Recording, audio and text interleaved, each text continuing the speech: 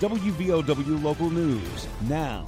The West Virginia Supreme Court of Appeals reversed a Logan County Circuit Court dismissal order of a lawsuit against the Logan County Board of Education, allowing the case to appear before a jury. I'm Faith Bannister. More on this story when we come back. WVOW News is brought to you by Logan Regional Medical Center. The Women's Center at Logan Regional Medical Center, close to home and caring for life. Our family-oriented facility provides a warm and welcoming environment for families as they welcome their new baby into the world. New babies can room with their mothers throughout their hospital stay. With over 200 years of combined labor and delivery experience, our staff is trained in breastfeeding techniques and skin-to-skin care. Experience our care at Logan Regional Medical Center's Women's Center, delivering the best, close to home.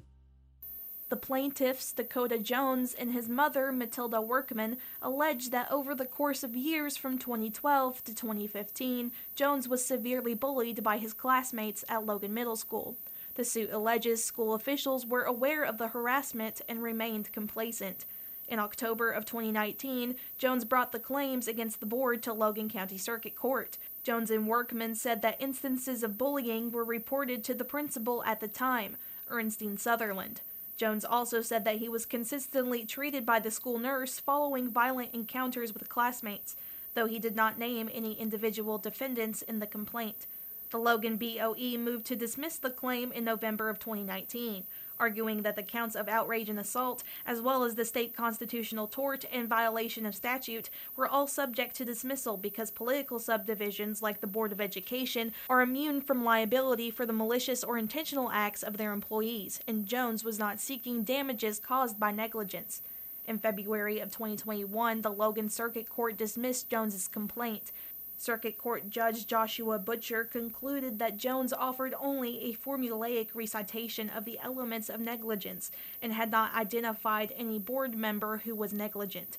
Butcher further concluded that Jones had failed to plead specific facts and did not demonstrate that the negligence of the board or its employees caused his injuries because the bully's actions were not foreseeable to board employees. The court did not address the board's argument that Jones had failed to plead the duty element of his negligence claim. Jones appealed that part of the circuit court's order dismissing his negligence claim. A 3-2 majority opinion of the West Virginia Supreme Court of Appeals found that Jones's allegations, if taken as true and viewed in a light most favorable to him, are sufficient to permit the inference that the claim of negligence exists. For that reason, that portion of the circuit court's order dismissing Jones's claim for negligence against the board has been reversed and remanded for further proceedings before a jury. Justice Beth Walker authored the majority opinion, while Justice Tim Armstead authored a dissent, arguing that Judge Butcher was correct in dismissing the complaint originally. No change after an election recount in Mingo County. A spokesperson for the Mingo County Commission tells 13 News the recount was for the Mingo County Circuit Clerk race. The recount included early votes in the county as well as the votes in Precinct 43 in Marrowbone, Precinct 44 in Kermit, and Precinct 59 in Varney. The recount was completed Monday and the vote tally remained the same. In the battle for circuit clerk, incumbent Democrat Lonnie Hanna held off Republican challenger Audrey Gay Smith 2,900 to 2,831 in a highly contested race.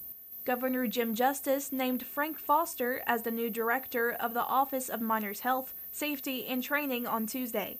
He takes over the role left vacant by Eugene White's retirement. Kenny Browning, the current acting director, will be promoted to deputy director. Foster is a West Virginia native. He has worked in the mining sector for over 45 years, most recently as administrator for the West Virginia Board of Coal Mine Health and Safety in Charleston. The West Virginia Office of Miners Health, Safety, and Training oversees the implementation and enforcement of the state's mining laws and guidelines. The protection of the safety and health of those working in or near the state's mines is a given first priority. Furthermore, the organization safeguards and preserves mining property and property used in mining operations. State police investigate an alleged robbery at the Beckley Travel Plaza on the West Virginia Turnpike.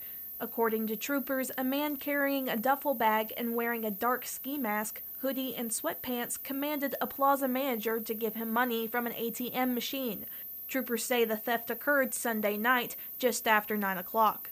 Troopers said the manager, who works for the Travel Plaza contractor, Apple Green, complied with the demand and gave the man an undisclosed large amount of currency.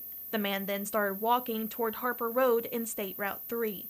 The manager told state police the man never produced a weapon, nor did he threaten her. Anyone with information about the active investigation is encouraged to call state police at the agency's Troop 7 office at 304-256-6786. A Huntington man faces charges for brush fires in Wayne County earlier this month. According to a criminal complaint filed in Wayne County, Robert Pelfrey is charged with 2 felony counts of setting fires to lands. He turned himself in Monday. Investigators say several eyewitnesses attest they heard Pelfrey say that he was going to start a wildfire on Mary and Plymouth Ridge. 3 people told police they witnessed him set the fire, which authorities say sparked 2 wildfires. Pelfrey's bond was set at $5,000, and officials say that he was able to post that bond. A Greenbrier man was arrested for the beating death of his wife. 34-year-old Zach Dawson of Alderson allegedly admitted to killing his wife during an argument overnight Thanksgiving into Friday. Marissa Dawson's body was discovered Friday morning around 9 a.m. Marissa suffered facial trauma and blood was found throughout the residence, according to the criminal complaint. Police believe Zach Dawson attempted to conceal the crime by changing the victim's clothes and cleaning up the scene. He was arrested Friday in Lewisburg. According to the complaint, he admitted to the crime. Dawson is being held at Southern Regional Jail without bond and faces murder charges. Get local news on demand at WVOWradio.com or on your smart device. This is WVOW Logan.